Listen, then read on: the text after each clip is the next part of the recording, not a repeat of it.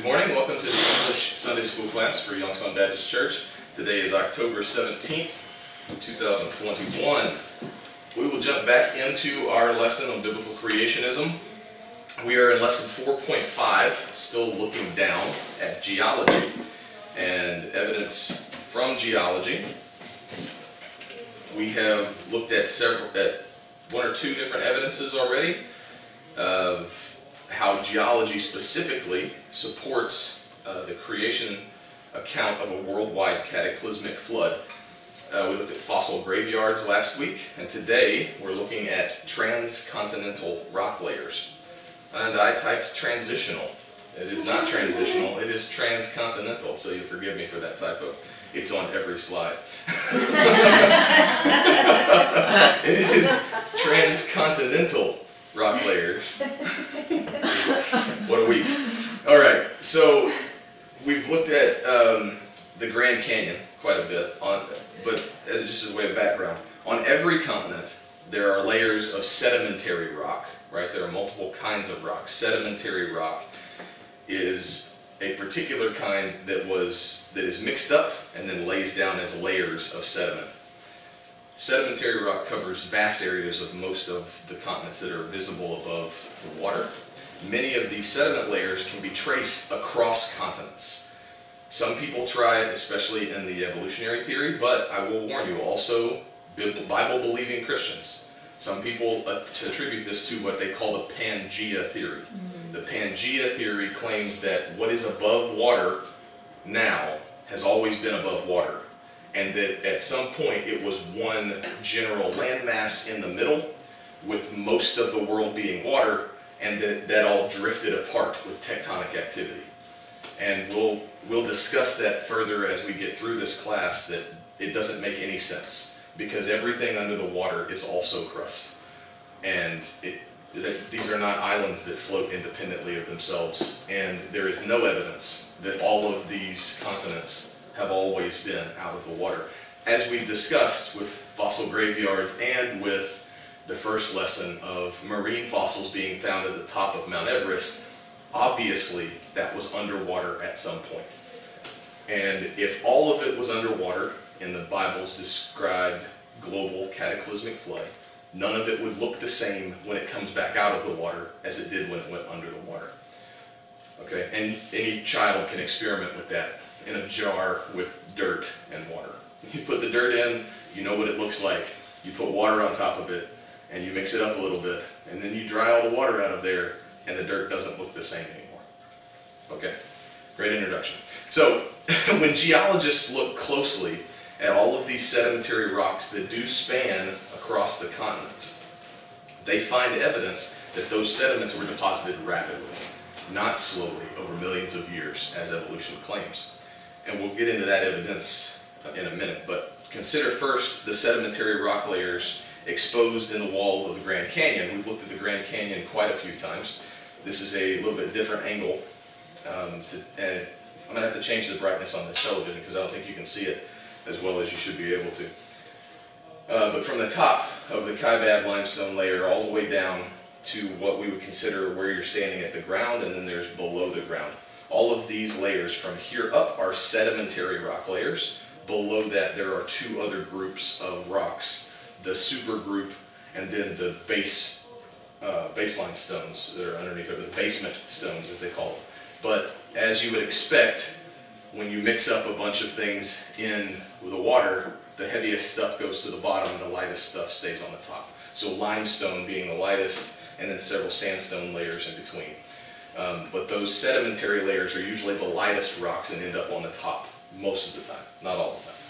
So in these walls, we have looked at the Grand Canyon a lot and will continue to, because it is one of the greatest examples of God's revelation through geology in the world. It provides us so much ready information that we can see without having to scan or dig or anything like that. It is definitely a gift from God relative to evidence for his flood. But this sequence of layers is not unique to the Grand Canyon. This sequence of layers actually spreads across the United States. For more than 50 years, geologists have recognized that these strata belong to what they call megasequences, or very thick, distinctive sequences of sedimentary rock layers. The order they are in is in the same order across vast areas. They're not switched up. So those, as I said, those three sets of layers in the Grand Canyon are the upper layer, the upper set, which is the sedimentary rocks. They often call it the Paleozoic because they're trying to assign time periods to it. But we won't get into those evolutionary words too much. Then there's where this says the Vishnu or Vishnu schist, those rock layers that are a little heavier than most of the sedimentary layers, but not as heavy as the basement stones underneath. So the sedimentary layers, the supergroup rocks, and then the basement rocks. In the upper sedimentary, the lowest level of the sedimentary is the Tapeats sandstone layer. Okay, that Tapeats sandstone layer, you can see in your handout, the yellow area is how much of the United States that particular layer covers. We've found it all over the United States. However, I'm going to show you a different photo I found after I printed that handout. It actually extends beyond the United States. So what is in tan is the Tapeats sandstone lower sediment layer. So that is quite a lot of area that it covers, that same level of sandstone, or that same layer, is found. It extends over most of North America, but we can hardly imagine what forces were necessary to deposit such a vast set of sediment, and it's a continent-wide series of deposits. Yet at the basement, or the base of that layer, right below the sediment layers, you can find huge boulders and sand beds that the evidence shows they were deposited by storms. And so both of these things are evidence that massive forces deposited these sediment layers rapidly and violently across the entire continent. The uniformitarianist view of evolutionary geology and evolutionary theory, the concept, we talked about the definition of that word, uniformitarian, meaning the way that it is the way that it has always been and the way that it always will be. So the uniformitarian view, based off present-day observations, believes in slow, gradual processes over millions of years. But this could not have been caused by slow, gradual processes over millions of years. Any school child knows that the weather in Arizona in the United States is not the same as the weather at the North Pole. It will never provide the same conditions over 2 years, let alone 2 million years. All right. I'll move on from there. The global Genesis flood, though, can absolutely account for this vast deposit of sandstone. Next, still not transitional rock layers. It is definitely transcontinental.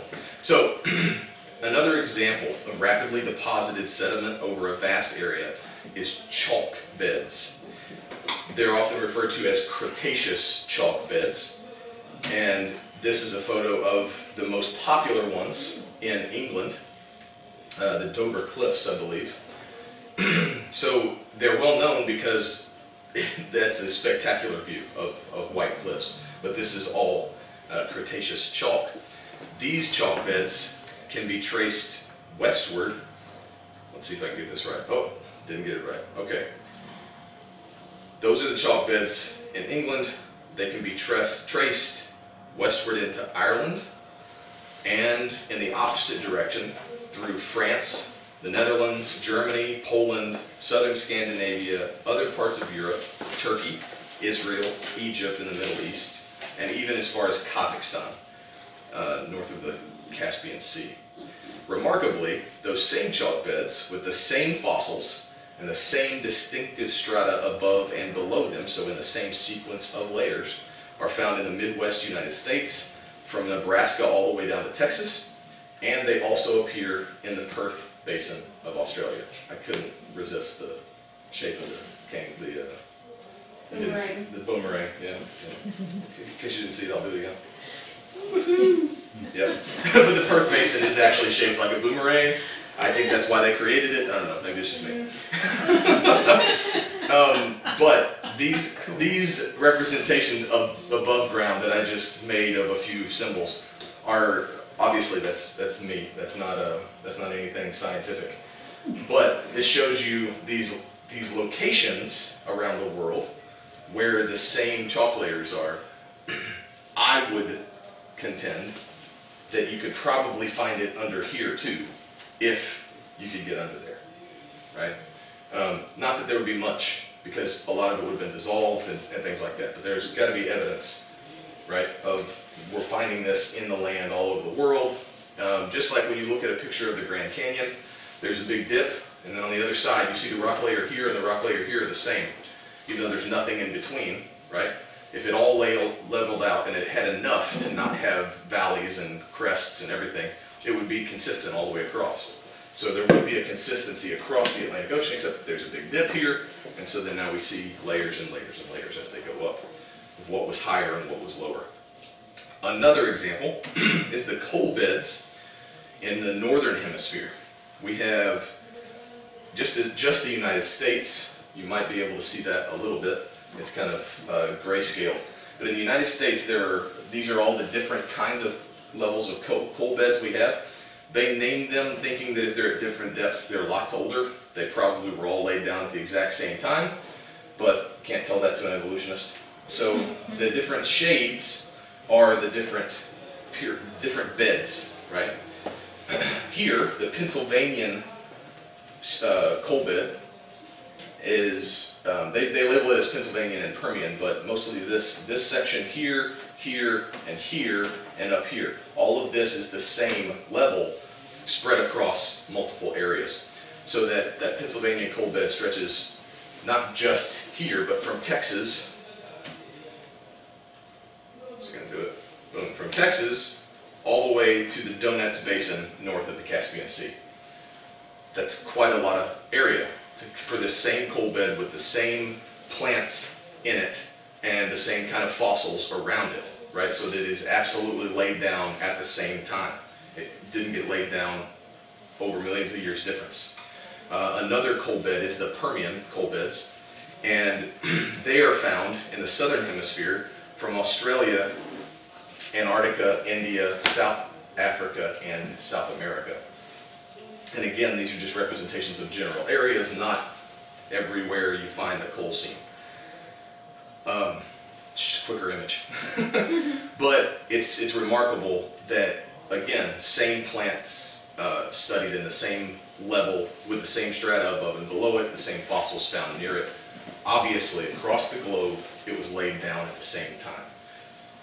And violently. In order to make coal, you have to have a lot of organic material. All right, still transcontinental, but we're back to the photo of the Grand Canyon. Not the Tepete sandstone that we looked at, but another layer called the Coconino sandstone.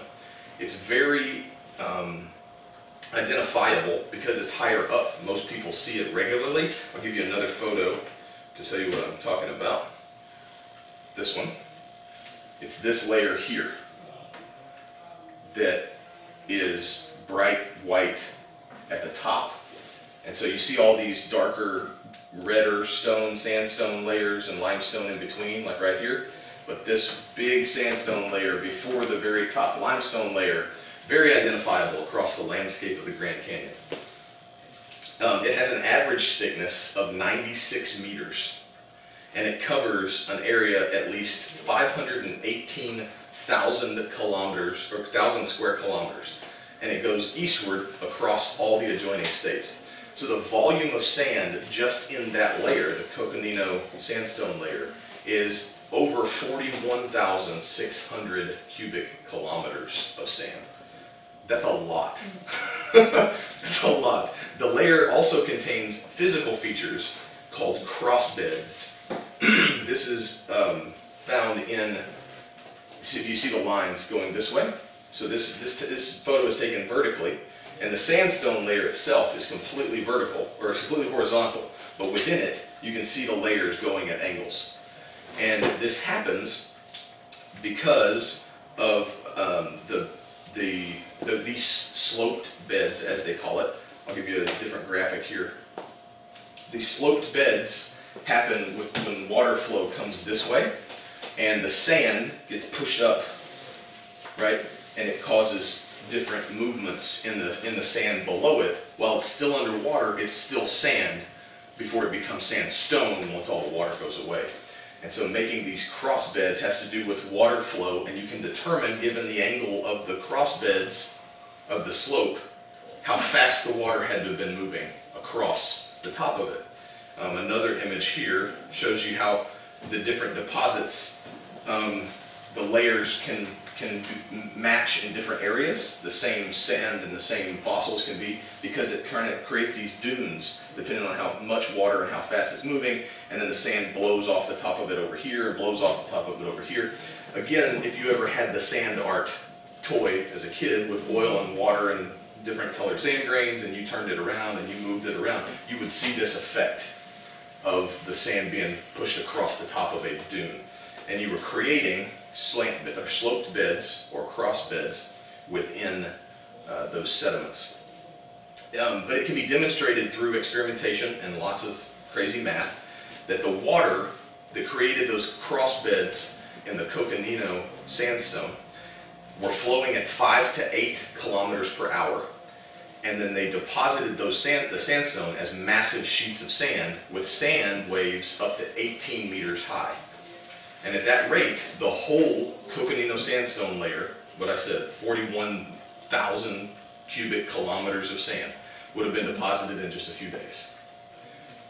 That totally blows in the face of evolutionary theory of sedimentation. Okay, the next one, in Australia, this is called the Ayers Rock, or Uluru. I don't even know if I'm pronouncing that correctly in the Maori tongue. But in central Australia, this rock, it consists of very coarse grained sandstone beds. They're almost vertical, right? Which again speaks to how fast the water had to be flowing for those beds to be nearly vertical. I think they're at 80 degrees, and 90 degrees would be vertical. The total thickness of these beds, including the outcropping of Ayers Rock, is 6,000 meters, right? Yeah. So the minerals in it and the sand grains are very distinctive, and the closest source of this sand is over 100 kilometers away. So it had to have been moved 100 kilometers and then deposited. But on top of that, because if you look at these sand grains under a microscope, they appear jagged. They're not smooth. And they're of all different sizes. Okay? So one of the minerals in there is called feldspar. And it appears unusually fresh in the sandstone. Normally it dissolves. The features imply rapid transport and deposition of all of this sand before the feldspar grains could disintegrate, which they normally do and we don't find them. Or the sand grains could be worn down on each other, right, and made to the same size of like pebbles and then sorted by size. If you give it enough time, water in a riverbed will make all the rocks generally the same smoothness, same size, deposit the heavier ones lower and the lighter ones higher, and they'll move the lighter ones farther away, right? A river just continues to flow like that. If the water stops, it allows more sedimentation, and if it's done fast and then goes away fast, then it doesn't have time to wear those rocks down. Same thing with the sand. So there was a soup-like slurry then of sediment. I know that's a lot of S's. These are called turbidity currents. The turbidity currents of the flood traveled at speeds up to 113 kilometers per hour. There was so much water that these currents were able to move 113 kilometers per hour, give or take, and they must have transported this 6,000 meter thick layer of sediment a distance of over 100 kilometers, and then deposited it here where this Uluru sandstone bed is in just a matter of hours. If it took any more than a matter of hours, everything, the feldspar would have disintegrated, the other grains would have been worn down and eroded. And that totally defies the ideology of evolution. I hope you can see how that does. I mean, this is 100% a way to give you confidence in that the Genesis flood actually happened. And what our Bible says about what happened in those conditions is believable. It's reasonable, as God says. Come, now let us reason together, saith the Lord. He wants us to be reasonable. He's given us reason for a reason. And that reason is to support our belief. You have to have a belief that you support with reason. Because if you start with reason to find the belief, you never will. So sediment layers that spread all across vast continents are evidence that water covered those continents in the past. The most dramatic, I feel, evidence is that the fossil-bearing sediment layers were deposited rapidly across many or most of the continents all at the same time. The coal beds, the chalk beds, the fossil layers, same time all across the continents. To catastrophically deposit such extensive sediment layers reasonably implies a global flood of all of the continents, not a local flood of the Mesopotamian Valley. We've only seen a few of many examples of rapidly deposited sediment layers, transcontinental, not transitional, but all of this is further evidence that this cursed earth bears the scars of God's judgment. As Noah's flood catastrophically swept all over the continents to form a global ocean, as described in Genesis 7:8, we would expect the waters to deposit fossil-bearing sediment layers rapidly across vast areas around the globe, and that's exactly what we find. So further evidence that the global catastrophic, cataclysmic Genesis flood was an actual event, as God told us in His Word through His eyewitness account of Earth's history. We can believe God. We can believe Him in Genesis 1 through 11. We can believe Him in Romans chapter 6. We can believe Him in Revelation 22. We can believe God from beginning to end. Next week, we'll look at another evidence number 4 from geology, that goes hand in hand with the transcontinental, not transitional, rock layers. It's sand transported cross-country. Okay? So yeah, this is a great little desert swipe vibe there. I like that photo. But sand transported cross-country, I hope you come back for that one. Let's pray and then we'll get into the next service.